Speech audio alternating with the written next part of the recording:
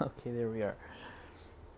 Okay, hello, brothers and sisters. I know there's some sisters that are listening, but brethren, thank you so much for listening today. Today's podcast is titled Stewardship Mindset. And once again, this is Abraham with SDA Men on Fire. Today's topic is going to be about finances because more often than not, people view finances in a very self-destructive way, I might say. And big shout out to my friend Isaac, who gave me this idea to do this podcast. So thanks to him. Now we're going to actually be talking about two pendulums here. In two ways people look at money. Okay? Because some people want to completely either separate themselves from the thought of having money because they don't want to be seen as evil. They don't want to be seen as these people that take advantage of other people to gain wealth because that's how they see it. And now there's the other side of the pendulum where in the name of provision, of being a godly provider, you put your work or your money before everything else. And I'm going to be sharing with you guys my story and how I was able to come to this I was able to come to this balance. There's a Christ-centered balance for both people. If you're listening, if you're part of the people that think money is evil, there is a lesson here for you today. Or if you're part of the people that say, I am working for a cause, so that's why I'm putting everything else in the back burner, then this message is for you too. Okay, so we're going to start out with the first pendulum, and that is that money is evil. There's a very common thought. There's a very common thought that having wealth is seen like you're just this evil person. And usually that comes from people that can sometimes be a little bit overpitous because they look at the Bible and they read about the rich young ruler, or they read about the Pharisees. And they automatically assume, if you have money, then that means that, number one, you're selfish. Number two, you are evil. When in fact, 1 Timothy chapter 6, verse 10 says that it is not money which is the root of all evil, but it is the love of money which is the root of all evil. The Bible verse says exactly, I'm quoting from the King James Version, "For the love of money is the root of all evil, which while some coveted after, they have erred from the faith, and pierced themselves through many sorrows." Now, first of all, this verse here, number one, it's addressing the love of money. Because it's talking about that some coveted after it, and they erred from the faith, pierced themselves through many sorrows. And I am example A. I have pierced myself with many sorrows until I came to put money in the right perspective, in the right priority. But the problem here is that a lot of people see money as evil, but when in fact it's the love of money. This is referencing covetousness, because covetousness is the first sin which started with Lucifer. He was coveting the Most High. He says, I want to be like the Most High. I want to set my star up there too. But it is covetousness that this is addressing, my friends. So we're going to address covetousness a little later, but first we're going to talk about this mindset that money is evil, when in fact it's only a vehicle or this neutral tool which can be used for good, or it can be used for evil. Counsels on Stewardship says, when rightly employed, wealth becomes a golden bond of gratitude and affection between man and his fellow man, and a strong tie to bind his affections to his Redeemer. Can you imagine that?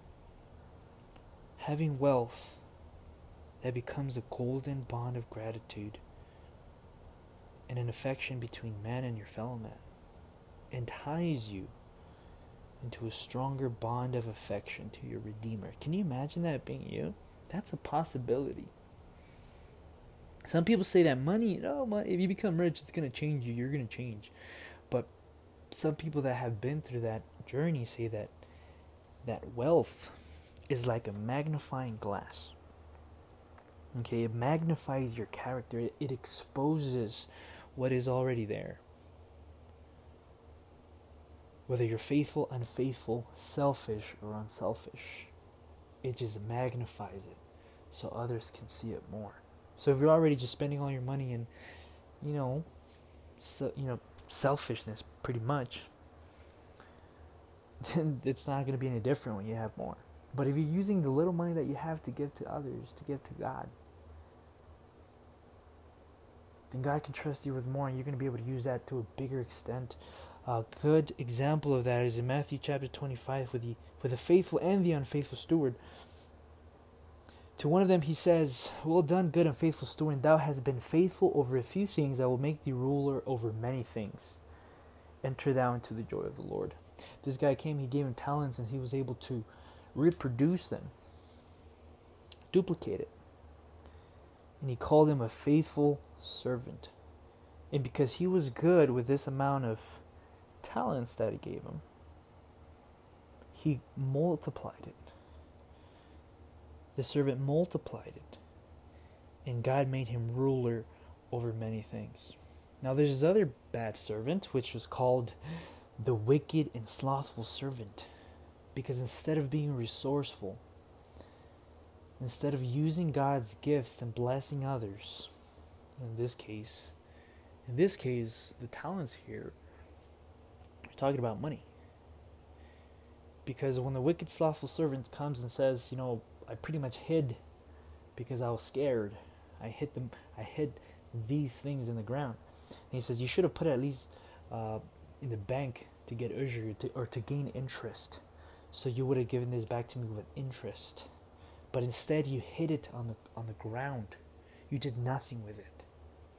And therefore he's called the wicked and slothful servant. And then he goes on to say this really powerful line, which sums everything up. It says, "For unto everyone that hath shall be given." So if you have a lot, you're going to be given more. "And he shall have abundance. But from him that hath not," so if you don't have very much, "shall be taken away even that which he hath." Now this is a really powerful quote, because it just, first of all, when I first read this, I was like, what? This is crazy. How is this justice? How is this fair? That to him who has more, he gives more. And to him who has nothing, he takes away even more. How is this fair, I thought? Well, there's a powerful, powerful lesson to be read here.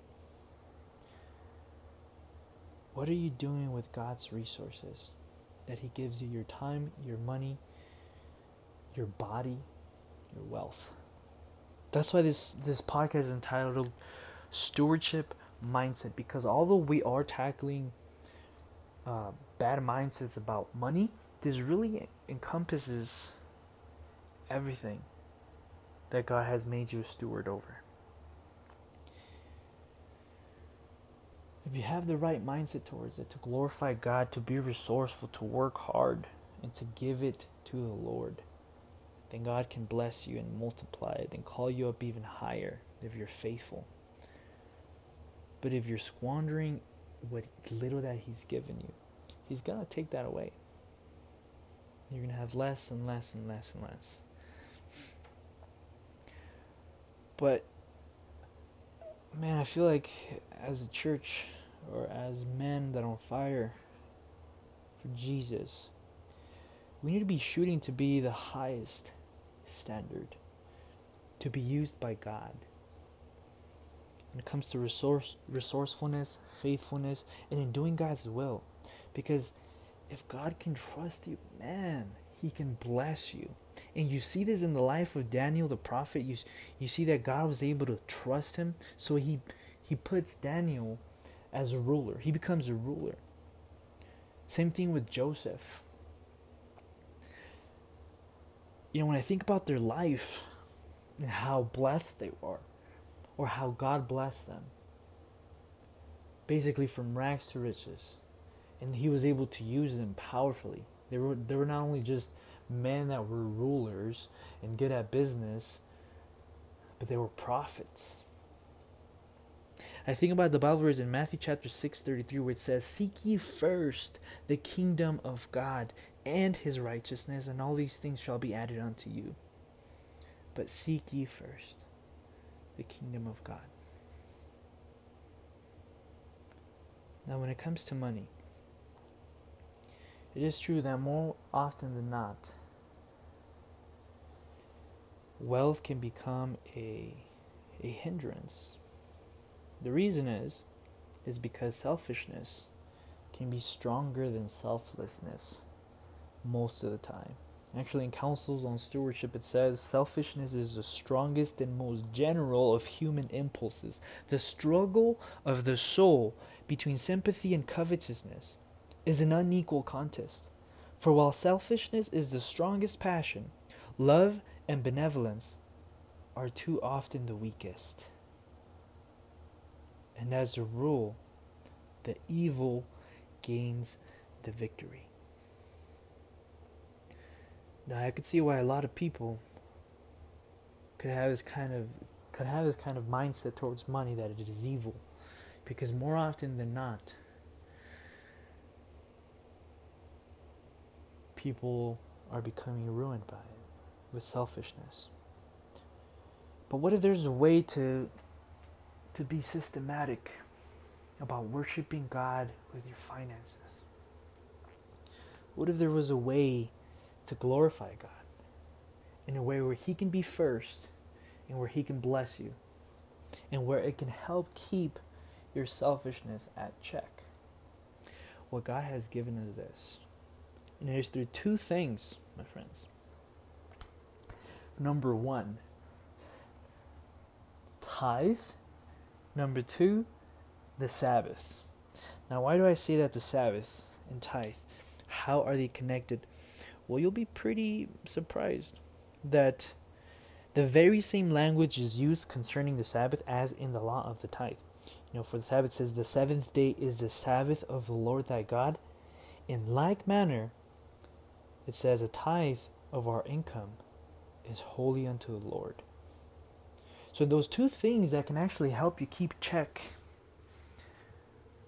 in check your covetousness and make sure that you're putting God first while you're working hard 6 days a week and being a faithful steward.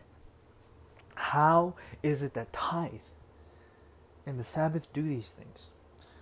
Well, number one, let's address the concept of both of these things. Number one, tithe.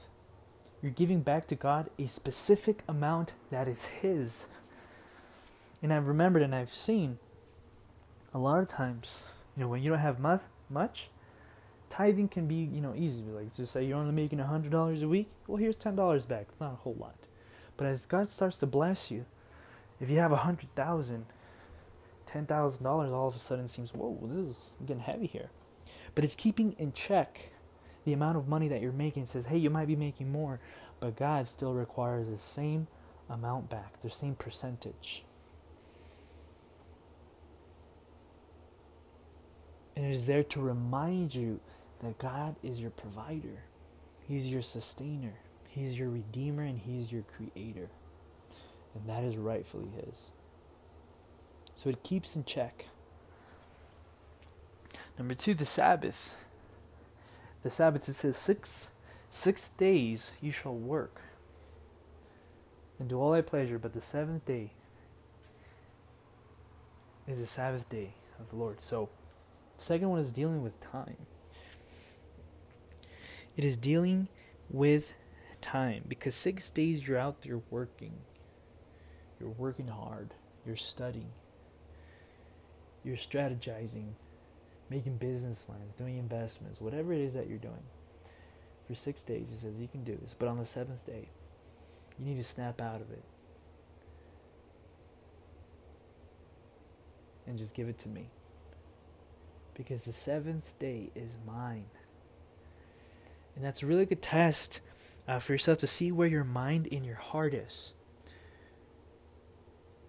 If Friday night comes and the Saturday and Sabbath is coming, and you're still thinking about work, school, investments, business, whatever it is, and you're still thinking about these things, you know that your heart and your mind is not in the right place. So during the week, you have to go back and make sure that you're putting God first so that when the Sabbath comes, you're excited to spend that day with Him. So it is a test. And these two things, my friends, are actually the most basic tests, which sadly a lot of us have failed. But He gives us this as a systematic way to be able to guard you against covetousness and remind you that God is first. And in that way, God can bless you with more. Now I'm going to share with you my story and how I came to the point of treating myself like an ATM machine and worshiping Mammon. Now sometimes it can happen by not being mindful of these things. When I first got married, I kind of dove into working and just, trying to make as much money as I could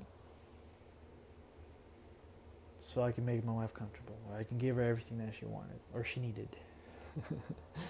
And so I came in with this mindset of, just being the provider and just wanting to provide. And although that is a righteous goal, I started letting myself go slowly. Little by little, I started noticing that because I was working 12 or 14 hours a day, I was too tired to try to have devotions. I would fall asleep while trying to read scripture. And so little by little, I kind of stopped trying. Until one day I looked back, 6 months into this new job, and I realized that I can't remember the last time I had devotions.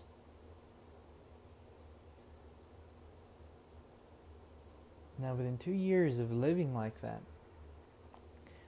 my spiritual life was completely dissipated, and my health, I had become about 75 pounds overweight. And I was feeling more and more exhausted. I had lost my connection with God. I had completely defiled His temple. And to top it off, my marriage was slowly dying, because I was just having no time for anything else. I was treating myself like all I was good for was making money. I was an ATM machine. That's all I did. I had no time for spiritual life, no time for health, no time to exercise, and no time for my wife. And everything else was suffering. But I was justified. I was like, oh, this is all for my family. It is a very unrighteous justification to put everything else, or to put your work or your money or anything else like that before God. That, my friends, is considered Mammon worship. Because you might not be intentionally worshiping Mammon, but by the way that you're living your life and putting everything in the back burner and putting God in the back burner. Your family, your health, God's temple. If you're putting it in the back burner because you're quote unquote being a provider. And this could happen to you if you're at school, if you're going to school, or if you're going to work, whether you're an entrepreneur or an investor. Like, if you're putting all these things before your God, before His temple, before your marriage, you are worshiping Mammon. And that's the spot where I was a little more than a year ago, when I finally just blew up. And there I was, this overexhausted, obese, backslidden Adventist whose marriage was falling apart. And I came to this place, I think the biggest thing that hurt me was the fact that I was not in ministry and I was not serving God. I remember crying out to Him and just begging Him with tears in my eyes, Lord, I've been in ministry. I've partaken of this fulfillment before. Help me come to that again. Because there's 4 ways that a man finds fulfillment. There's 4 ways. Whether you're a man or a woman, there's 4 ways you can find fulfillment. Number 1 is having a personal relationship with God. Having that spiritual aspect in your life can be the most fulfilling thing, even if you have no family or they've all left you behind. Even though you're dying on a bed, and even if you're broke. But if you have God, if you have a good relationship with God, then it can be the most fulfilling thing in the world. The second most fulfilling thing in the world is having a family that loves you no matter what. Is having a good relationship with your immediate family. The third most fulfilling thing is taking care of God's temple.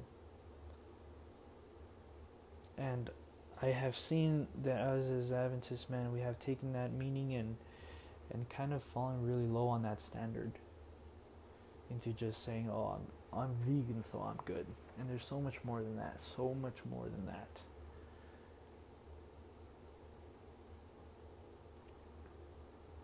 But at the very bottom, at the very, very, very bottom, that's conditional, is wealth. Because if you don't have any of the things prior to you, wealth becomes nothing. There's more people that commit suicide that are rich because they don't have any fulfillment, any real passion for life, because their disappointment is that much bigger when they finally make it and have all this wealth and they realize that they're just as empty.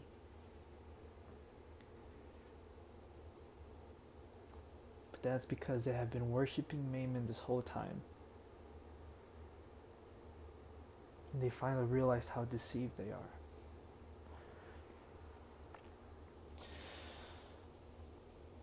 Now, my brother, if you're in any of these situations, I have a step-by-step strategy you can take to start to get yourself out of this pit that you have put yourself in. In this place where you maybe have not realized that you have been worshiping Mammon this whole time. It's very simple. It's very simple. Number 1, let's start with the basics. Let's start with the basics. Tithe.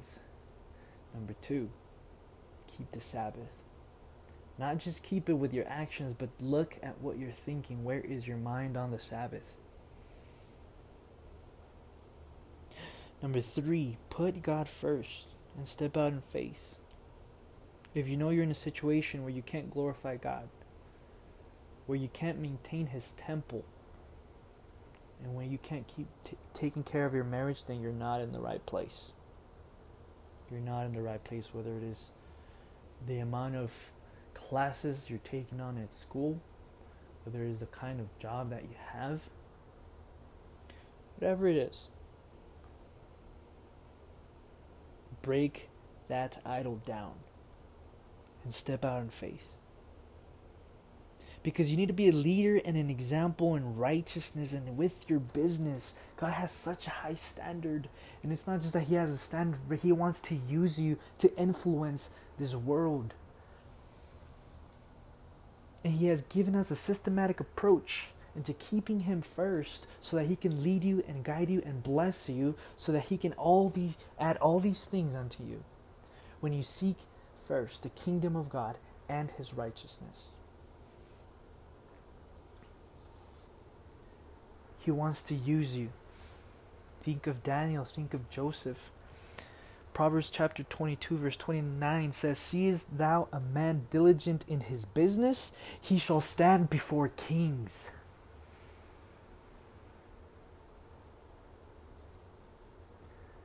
My friends, be faithful. Be faithful in this part. and you will have the influence to stand before kings. God bless. Take care.